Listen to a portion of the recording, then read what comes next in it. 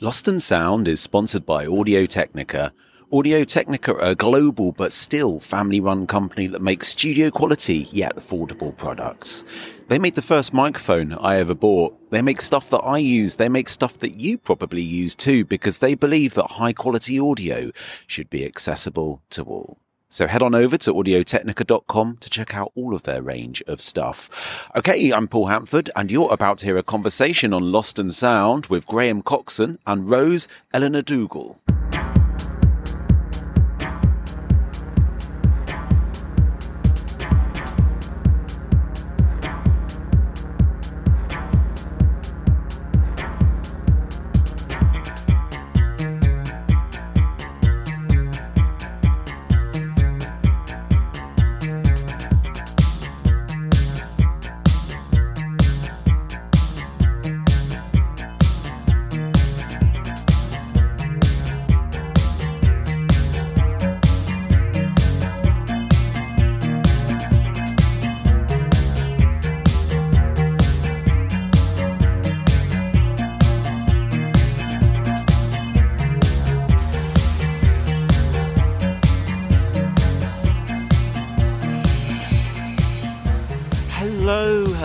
Hello. How are you doing? I hope you're having a really lovely day wherever you are, whatever you're doing. I'm Paul Hampford. I'm a writer and author based in Berlin, and you're listening to Lost in Sound. This is the show where each episode we meet the musical innovators, the outsiders, the mavericks, the artists that do their own unique thing, and we talk about life and the things that inspire us to make the things that we make, because beautiful things don't come out of a hierarchy of knowledge, they come out of sharing. Previous guests have included Peaches, Jim O'Rourke, Chili Gonzalez, Letitia Sadier, Ghost Poet, Cozy Funny Tootie, Nastia, Anton Newcomb, Nightmares on Wax, and Thurston Moore. And today, you're going to hear a conversation between two artists with their own separate, unique musical tapestries that have come together. They are Graham Coxon and Rose Eleanor Dougal. Rose started out in the Brighton formed the Pipettes in the early millennium, taking a postmodern approach to the concept of a Phil Spector girl group. She's since recorded solo and for Mark Ronson, and her solo music is, like on her most recent album, A New Illusion from 2019, sort of taps into a dreamy yet darkly tinged sound that has elements of psychedelia, of folk, of kraut, of lushness, of darkness. Very lovely stuff. Graham is, well, what we call, English people call, somewhat of a national treasure. As guitarist from Blur, he's been a major creative driving force behind some of the most iconic music of the last 30 years. And alongside, I'd say, Thurston Moore and Johnny Marr, created a real alternative version of the guitar hero, one without the strident alpha masculine posturing, one that with a sense of vulnerability and a sense of experimentation and taking the past and loving it but doing its own thing with it. And think of the kind of vulnerability he's brought to some of the best Blur songs like Coffee and TV, and I could just go on and on and on. As a solo album, he's released 8 studio albums, played most of the instruments on them, and as well runs the label Transcopic. And a big heads up, this isn't a big chat about Blur or Graham's past too much. This is a conversation about two super talented people that have come together to make an album. The Wave is a project that came out of that really already seemingly quite bizarre, weird, dreamlike, dark, but also nest-like time of lockdown. And in the process of the two recording together, they became a couple. And the album that we've got now, which is out on February the 5th on Transcopic, is lush, it's dark, it's sort of very English in the most sort of paganistic, dark, old way. It's also very cinematic. There's elements that remind me of French film scores from the 60s and 70s. There's a sort of touch of like Soft Machine going on in there as well. It's a feast. If you like stuff where there's lots of sounds, lots of things going on, lots of like, it's a rich sonic palette that you can kind of dive into if you don't mind my kind of slightly journo jargon there. And we had this conversation a couple of weeks into January, very, very recently, and this is what happened. I know, I can't believe it. I was just like, I was on Zoom and then I had that thing where there's a guy cutting a tree down outside and I got distracted by how high up he is attached to the tree, and it sort of disorientated me. But how are you doing? Not bad, thanks. Yeah, good. Cool. And how's the new year for you? Do you feel like you still saying Happy New Year, or are you sort of, does it feel like a long time ago now? It's the past now. Yeah. Don't say Happy New Year anymore. But we could say it to you. We could say Happy New Year to you. I'd love that if you could. I think it's past the 10th. Yeah, I think you got to get on with it. Got to get real. Yeah, definitely. Well, thanks so much for chatting with me today. And I totally love the album. And one of the things I love about it is just the scope and the kind of the ambitiousness in terms of the lyrical themes and the way all of the sounds and the directions the music go. I can hear everything from talk to like old French film scores in it. And did you have an idea at the beginning of what you wanted it to sound like, or was it something that you kind of went into kind of quite blindly? Yeah, the latter, I think. I think both of us had talked a lot about the music that we liked before we started to started to work together. We were sort of emailing each other quite a lot for a few weeks, like sharing music and discussing, I don't know. I think we kind of already understood what we liked about music in a way. It was like kind of unspoken understanding. But obviously I was really aware of Graham's output like forever. And he knew, I guess you knew what you liked about what I was doing. So there was a kind of common ground there to start with. But I think neither of us had like a game plan particularly. The way that all the songs kind of came together was, it was always just like one of us building on and responding to what the other person had, like what layer the other person had put in. So like someone would start with a chord progression and the other person might, like Graham might add a bass line and I might add a melody. And then there'd be this then it sort of started to create a whole form which took itself in its own direction. So there was that, it wasn't like, it's kind of a different way, a different approach to writing songs in a way. Was it quite easy to find the point where the material started to kind of come alive? Because I know what it's like with like all kind of creative processes, that there's stuff when you're trying things out, and then there's a point where it's like you've got two stones and it's kind of like made a spark. Did you were there like moments where you felt like this is actually becoming something more than just the two of you playing music together? Yeah. I think initially we were quite tentative because we didn't really know what we were going to create. I think we knew what people might expect us to create.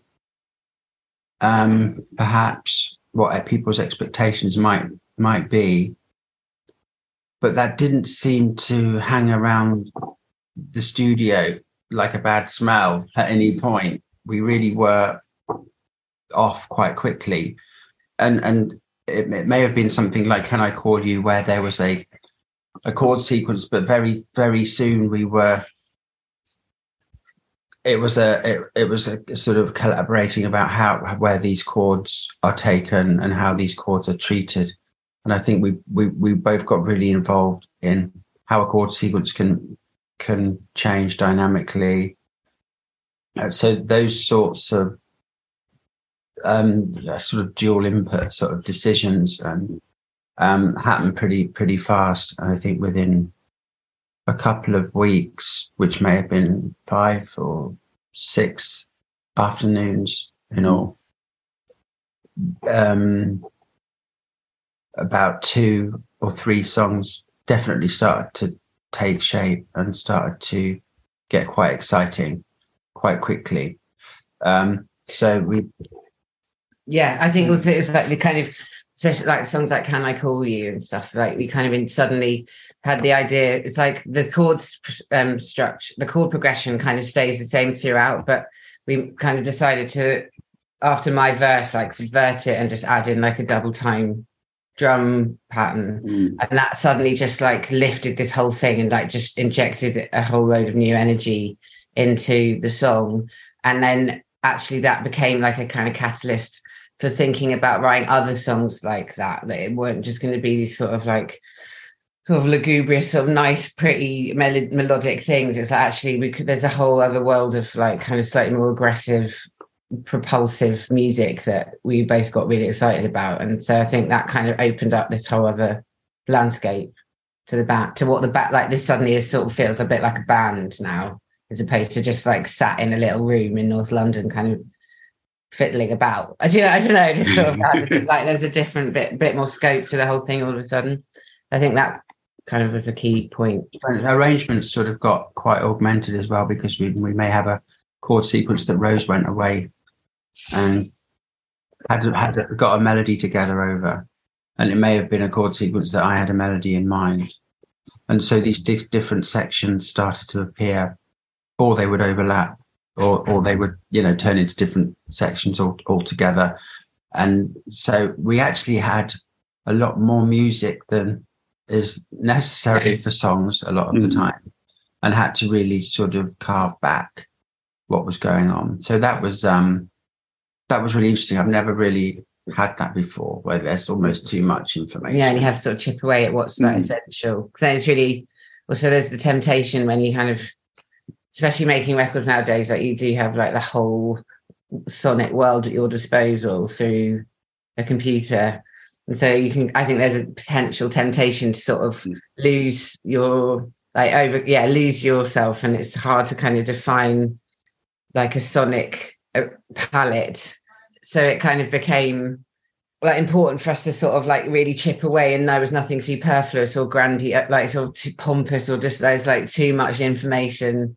And so we started to also realize that there were like key tenets to what the sound of the band was. Like Graham's guitar, obviously, has to be a big part of the thing, but also like introducing his saxophone playing and my piano playing and our vocals together and separate and apart, and strings, and that kind of became like the vocal, like the foundations of what the record became.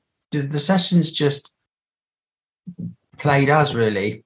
It was like we didn't exert much will over what was going on. We just did what we thought fit, and these songs seemed to expand before our eyes, really, or ears. And so it was really interesting, because I don't know what we were going to create to start with.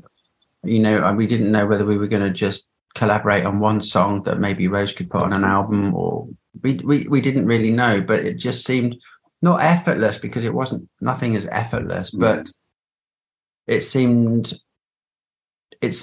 comfortable, and these sort of signposts for sort of the dynamics and the sort of sonic landscape of them. It became clear quite sort of quickly about what was at our disposal and what was working, what was sounding good together. Luckily, our voices sounded kind of good together. The saxophone thing took it into another direction, because and the guitar playing comes with obviously guitars come with a lot of baggage, and how to use guitars in a way that was not exerting too much sort of masculinity on the sound of everything. And then working with Rose, because of her being a pianist, I liked how less limited the chords could be in sections of songs, where they would really expand into the type of chords that Rose is inclined to play, which are slightly richer than what I do on the guitar. I mean, that's just a limitation of the guitar or my guitar playing. So it was really nice to go into a really sort of rich areas, and Rose getting on some string sounds and doing string arrangements and things like that, and get inside those kinds of chords, which are very sort of what do I call it? Sort of fertile ground for melody is what I'd say. But they just sort of are, really. It's a long-winded answer. No, that's a beautiful answer. No, that's amazing. That was like, there was a lot there. There was a lot, I kept thinking of like about a million different questions to ask you from that, but also you also answered a lot of the questions as you're saying, which is really good. And like as a couple as well, and as recording together, was it sort of like, was it important to, did you kind of come up with sort of things in terms of like your relationship, or in terms of the recording process, where you're sort of, you have to kind of draw a line, or you're sort of, was it quite different basically recording together as it is being a couple? Well, the music was the first thing. Like we weren't sort of saying, yeah, we weren't together when we started this project, so we were sort of getting to know each other actually through working together. So I mean, it's obviously everything kind of, there's a lot of, it's all kind of tied up together, but I don't think this record is like about our, I don't know, it's like, there's no, it's a really difficult question to answer that, because it's not like it's about our relationship, the album, but it's also, there's like things that, I think you can hear like two people kind of sort of finding each other creatively and sort of personally in it as well. But I guess I'd rather not talk. It's like, well, we were in the present. We decided really that we could easily get together and grind our axes about our own personal lives and not too distant pasts and whatever. But what was nice about it is that it felt almost like a line had been drawn when we got together in this room and decided to work together. And I think we focused very much on our feelings in those moments, and the feelings in the evenings after the sessions have ended, when we both go home and we were sat with, what had happened during the day, the session, and then maybe the lyrics would be written and things like that. So we sort of be reacting to the day's sessions in the evenings, and then a couple of days later or whatever, bringing those reactions in lyric form or whatever back to the session, or bringing a kind of a lyrical idea, melodic idea to the next session. So it was almost like it was self-propelling. And I think the both of us were not particularly positive. There was quite a lot of despondency, I think, personally, with both of us about our positions within the music business, the future of the music business, the future of humankind at that point in the middle of early lockdown. 2021. So it was a lot of uncertainty. Gravity had kind of somehow been switched off in a lot of ways, and we were all like floating in an uncertain space. So I think that's what happened, and gradually I think we just felt more and more comfortable and seemed to get closer. But it's not something I don't think we really trusted all of the time, because we were in this suspension like everybody else. It was a really odd, surreal time. But gradually, I think, as the music started to be created, I don't know, it became so obviously that she was such a real, the collaboration was, I'm trying to say something other than really quite special. Yeah, It was like, wow, I'm actually a bit blown away by what is going on. Yeah, I think it's just like a really freeing experience. Like, I don't know, I felt like we were still talking about this thing about yesterday. So I like really felt from the beginning like Graham just like really believed in me, so something like that came at a really important time. I think hopefully that was vice versa. And when you have that sort of like, there's a kind of implicit trust, like then actually like the whole world sort of opens up, and you can just like, you can kind of move forward without fear. And that's actually like, I think that's what I hear in the album, and that's that stuff doesn't happen very often. So I mean, I've gone through the music industry. We both have, really, without, I don't think, feeling particularly what's the word, valued, maybe, right. And I think we were quite unashamed in our support of each other. And the value, and it was obviously we had value. We felt we had value with each other in this work, and so that was great. encouraging us to do new things, maybe with our voices, just try and make it fools of ourselves almost, really. It was a bit scary at times to write some of the lyrics and risk looking foolish, but it was we were trying to work with a sort of truth in that situation, really. So it wasn't without it's imagining that any day you could fall into an abyss. And it's strange because a lot of the songs are about a sort of an oblivion and just giving up and giving in, and but sort of somehow used within those sort of the physical geography of this country and within sort of folkloric sort of mechanisms. And it was such an interesting. So you say you recorded it. It was like early 21, and the kind of the I mean, the lockdown thing was still going on, and there's this like you sort of mentioned about the sort of sense of suspended reality.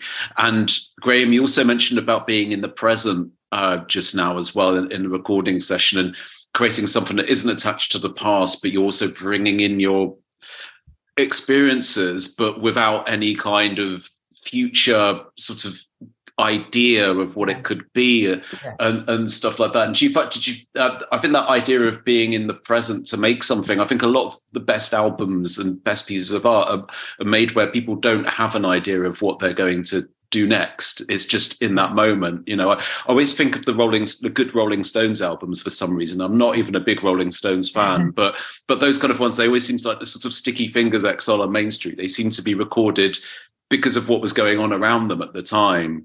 Do you feel like this is it already feels like a different time now? Do you do you get a sense of being transported back to a very, very weird, hopefully never to be repeated time in human history when you listen to the music? I do. Yeah. And I don't mind if it's repeated. I mean, not for the world at large and everything, obviously, but that sense of solitude with somebody and working, that was kind of great. There was no kind of distraction. It was really nice to sort of be able to work kind of secretly as well, and no one had any expectation. No one was asking for any, like no one gave no one gave a shit if like anyone was working or not. It's sort of, we could actually, and I think, and we had no audience in mind. Exactly. And if that lockdown hadn't happened, like you would have been on tour with bloody Duran Duran or whatever. And like, so there might not have been a Wave album, there might not have been all the other things that came after. So many things. It's just weird how life is like turns on a dime. If like me, Graham, or I hadn't said yes to doing this gig for our friend, just like a charity event, then none of this would have happened. It's just like sort of like tiny little moments can just shift like the whole course of what happens in your life. And I mean, if you hadn't had that, little glass of tequila that maybe propelled you to say we should work together. I might have got round to it. Maybe I don't think you would anyway. No. You just don't know. I mean, it was a sort of thing where I felt like, okay, we in December 2020 we did a Jazz Cafe gig, and we had a brief shy chat, and I don't know. I sort of thought maybe that would be a good idea. I don't know, but the idea came up from Rose that maybe we should write a song or do some music together. And I saw that as a great opportunity for me to actually come out of a bit of a negative. I hadn't really done any work in 2020. I felt kind of slightly bereft and despondent about a lot of things, really. But that did seem to offer an opportunity where, what is there to lose here? And to actually maybe go forward and try working, but with the support of somebody else. And I'd never done that before. I mean, I've tried to be quite self-sufficient, and maybe that's not the best way to be. Maybe a lot of my stuff would be a lot better if I'd have been collaborating with people more. So in that way, it was an absolutely new sort of idea to get together in a room and start writing with somebody. but there was nothing else bloody going on, and it felt really like blow it, like, you know, it's kind of, the music industry seemed to be getting tougher and tougher, and it was a little bit like, well, where's the space or the place for me within it anymore? Am I relevant? Am I this? You know, you get all sorts of questions going through your mind. But it was a good opportunity to make music and not really give a shit about that. Not really care about that stuff. Yeah, because that really was making music that we really enjoyed making. Really, it's kind of quite simple in a way, because it just was really amazingly fun. Yeah, it was really fun. It was good fun. I don't know, like after all that, you can sort of get it, but it was just really fun. I had a really great time making this album. It was brilliant. Yeah, you know. Well, I can sort of hear that in it, because there's so much. Because I know it's quite heavy weather, some of it. I know, but I love that. I love the heavy weather myself. I was really conscious of making sure there was like some exuberance and sort of like, I don't know, joy in there so as well, you know, and like it could try to sort of move you. That's sort of the idea, not just being self-serving. You know, so like a lot of rap music is sort of feels really self-serving these days. Sort of all about like I'm gonna go in a rant, but there's like, I feel like there's a genre of like my journey music, and I'm just like, oh, I don't give a fuck about your journey. Yeah, I just want to like feel something I just want to be like, taken away somewhere. Like that's what I sometimes feel, and that's what I looked for music to a lot. And I know that's I shouldn't really say that, but I know, and I know that we're sort of sat here talking about our journey making the album, so it's a bit rough. But it's kind of un-English, that journey thing. I think the heavy weatherness, and I think because we're very, very English. Are we very English? Well, we're kind of English, pretty English. That we really, our heavy weatherness has to have release somewhere. So there is a lot of release of energy, or there is humor in there somewhere. There is definitely some distraction and some payoffs for taking the listener through some heavy shit. You know, all along is a pretty heavy, you know, pretty dour fucker, you know. And you know, it's kind of, I remember when I sort of, Rose sent me through a kind of a vocal to it, and I stuck it on the song sort of thing. I'm like, whoa, kind of slightly chilled my blood. In a good way. But that was a great signpost to where to take it sonically as well, because at that point it was just a sort of a medieval instrument and a voice. At the end of it, you know, there was a lot more sort of darker sounds and distortion on it. But then there's other just out and out romantic stuff on there. It's playful, I think, at the same time as being hefty, you know. The heavy weather, that's kind of in a way part of being English as well, isn't it? That and the sort of making fun out of stuff is sort of, do you feel like it's like a kind of, you know, as English people, it's something that we have to do to alleviate the sort of the heavy weather, the dark soil, and the sort of morose state of things is to sort of make sure that everything can be, there's some joy in everything. Yeah, I think there's a kind of wry humour that is one of the sort of saving graces of, like, I would say, English culture. I mean, I've been talking a lot about like what it is to be English now is like I think it feels so complicated, and I feel so at odds with that whole thing. But, you know, Graham and I have always sung in our own accents, for example. So it's like, and obviously, you know, Graham's got his other band's part of a whole kind of cultural moment, and that is very much associated with all of that stuff as well. And so I think it's impossible for either of us to sort of escape that. So what do you do, and how do you reconcile that, you know, like the co-opting of this sort of national identity that you can't feel any pride in, that's been sort of turned into something so pernicious and fucking disgusting, really. But like, what are the things that you can hold on to in that moment that are actually sort of like maybe impermeable to that stuff? And hopefully you can sort of there's sort of like storytelling, and there's like the landscape of the country, whether that be like the cities as well as the countryside, like the sort of, there's a kind of like narratives that run through the folk songs that are really, you know, the history, like the kind of deep, long, ancient history that feel that you can is, I don't know, intact somehow and actually belongs to something else that isn't so inward looking and so sort of fucking dangerous. I don't know. So, like, I don't know. You know what I'm trying to say? It's I like 100% get what you're saying. Yeah, they can easily manipulate what is surface Englishness, and unfortunately, a lot of mainstream and people really only experience a surface Englishness. Maybe so. It's difficult to. It's easy to warp for people, and it's easy to be, and it's kind of persuasive in that way. But the deeper Englishness, and I think the sort of Englishness that's, I like to call that sort of beyond the veil, really.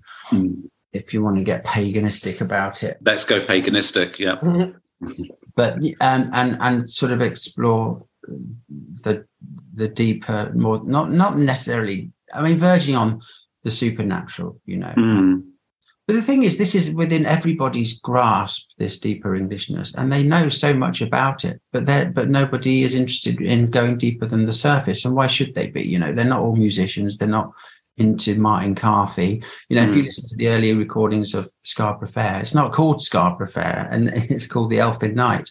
And it's about something that's a lot different than what people imagine it is, that song. And I think really that's the depth to what we want to choose to see our Englishness, or we see it, and maybe that's why we like to sort of travel through our music to those kind of more quieter landscapes in England, like the coasts and the woodland, sort of commune with elves. No, but I know it's a superstition, and it's kind of, I'm maybe too old to believe in all that sort of thing, but I choose to, because I like it. Why not? Yeah, and I think I get that on the album as well, and you know, you sort of mentioned as well about the kind of the folk rock element, and the kind of last week on the show I had Mark Jenkin who made the film Ennismane, you know, which is sort of taps into this kind of idea of this, like, perhaps never ever existed, or as you say, like so long ago existed, we've reinterpreted it, kind of English folk horror or folk terror. I really see that film. Super good.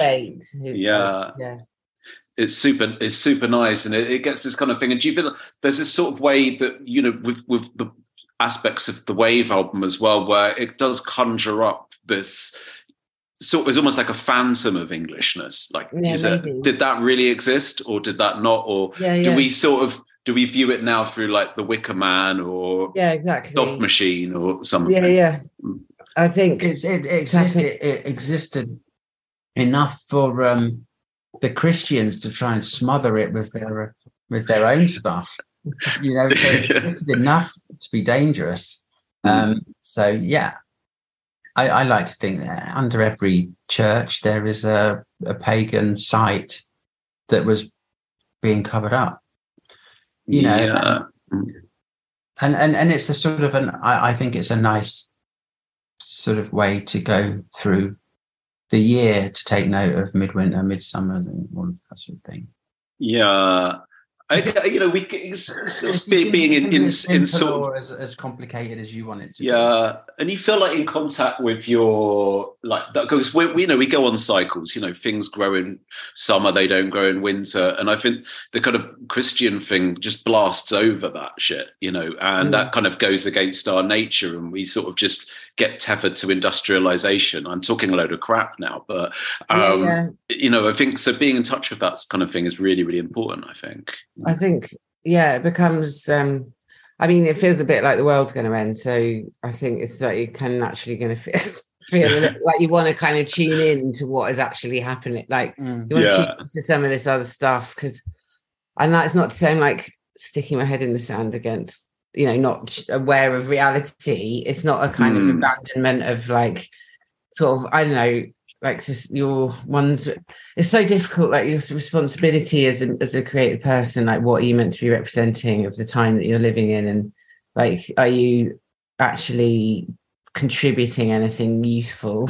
Like what you say, what you got to say, like what you're saying, and that's really like hard thing to grapple with. But I think, you know, there are people that do it really well. They engage with the, you know, sort of making art that isn't totally like defined by the moment, but it completely represents it, and or the place it comes from. I think PJ Harvey, I don't always is a brilliant example of how she dissects like Englishness or Britishness, or like, you know, or the music, or the place that she's making the music in, wherever that might be, is always like runs straight through with the final product. But it's not sort of so stuck and limited to that one thing. It allows the listener to like bring themselves to the music as well. And if you know what I mean, there's like, it's not heavy-handed and to like really polemic and really sort of dogma, like, you know,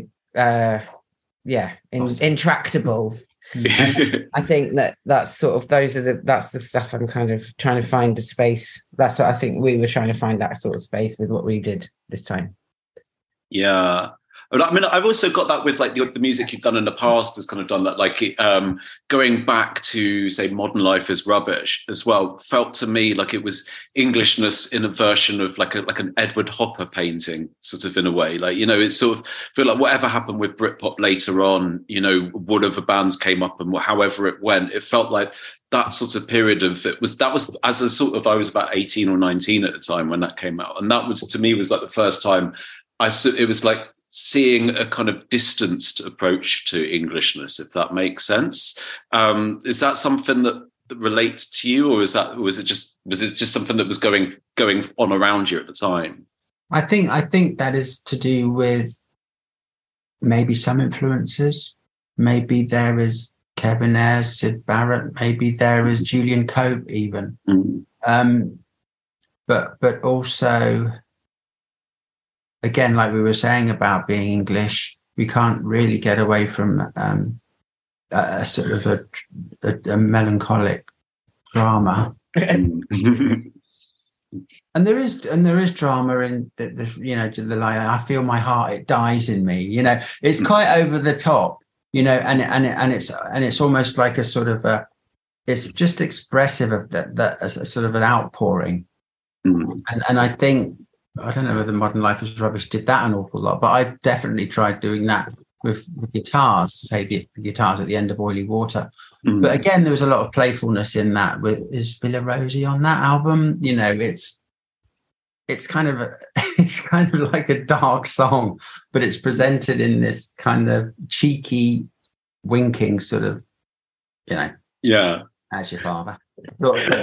You know what I mean? It's I'm not sure what it's about, but it's almost like it's almost like a weird cheeky English version of some of the dark stuff that Steely Dan were talking about, those secret clubs, and you rap on the door with your cane and you're let in, and weird stuff, that kind of weird stuff. But this kind of strange little what goes on behind the net curtains down Rowan Close, you know, some little place in a town, a smaller, sort of grubbier scale.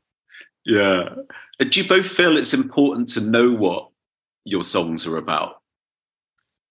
I mean, I know what some of the songs, like I know what my words, I know where they're rooted, but I don't have to.